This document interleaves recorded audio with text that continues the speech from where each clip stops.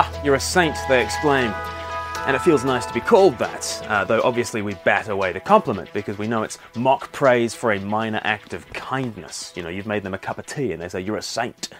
We know they don't really think of us as a saint. You see, in most people's understanding, saints are unapproachable, austere, and long-dead individuals. They're not real people, not down-to-earth folk. They're saints, you see. But the Apostle Paul thought of saints very differently. When he wrote his letters to the churches, he commonly called whole congregations saints. That's true in Romans, in 1 Corinthians, 2 Corinthians, Ephesians, Philippians, and Colossians.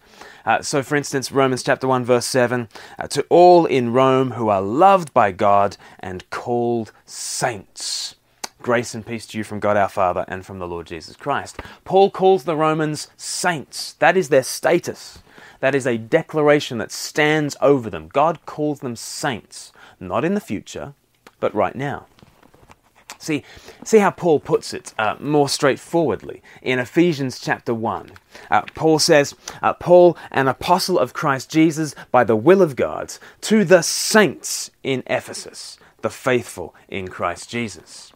Here were ordinary Christians. Some of them were well-bred, but most of them were not. Some of them were cultured, some of them were not. Some of them were Jews, some of them were Gentiles. All of them were sinners, yet all of them are, through faith in Jesus, they are called saints. And we, if we have trusted in Christ, then we can call ourselves saints. I'm well within my rights to introduce myself as St. Glenn. Good to meet you. I'm St. Glenn. My business card could read Glenn Scrivener, Saint. And yours can too, if you're a Christian. But what does it mean? What does it mean to be a saint? Well, the word literally means a holy one. Saints are special ones, devoted ones, set apart ones. That's what holy means. Special, sacred, devoted, consecrated, set apart. And yet there's nothing in our natural circumstances that would warrant that label. There's nothing in me, there's nothing in my genes, there's nothing in my grooming, there's nothing even in my behavior that makes me set apart, devoted, consecrated in that way. But here is the central message of St. Paul. Unholy ones, like you and me, we are declared to be holy, not because of our saintly deeds, but purely through the work of the Holy One, Jesus Christ.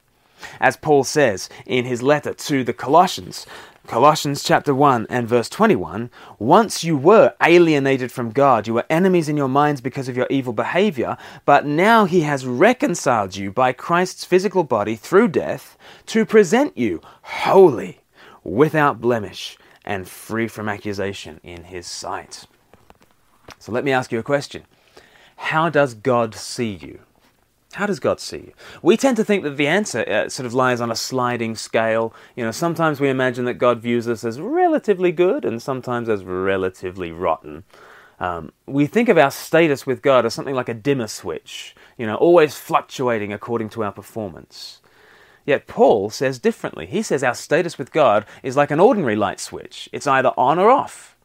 Verse 21, we see the off position. Here are three descriptions in verse 21. Alienated, enemies, evil. Nothing saintly there. What changes? Do we change? Do we embark on a little holiness project to turn things around? No, here's what changes things. Christ works reconciliation between us and God. He comes as peacemaker. He takes our side, takes our flesh, puts our whole unholy humanity to death.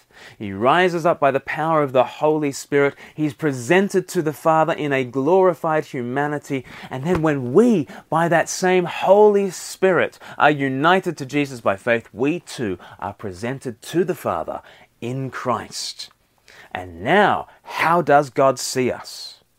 Well, in verse 22, Paul gives us another three descriptions. And how different are these descriptions? Now he has reconciled you by Christ's physical body through death to present you holy in his sight, without blemish and free from accusation. God does not treat us according to our unholiness. He sees us in Jesus and says to us, "You are holy." Sainthood is not conferred by the church. It's conferred by God. Sainthood is not earned by us. It's achieved on our behalf by Christ. And sainthood is not the preserve of monks and nuns. Sainthood is the status of the Christian. Every Christian. Forget dimmer switch Christianity. If you belong to Jesus, the light has been flicked on. The decisive change has happened. You are not climbing a saintliness ladder. You are not walking a holiness tightrope. Whatever the world calls you, God calls you holy, without blemish, and free from accusation. You're not just saintly. You might not even be saintly. But here's God's verdict, without a hint of irony or reserve. If you're in Jesus, God says to you, you're a saint.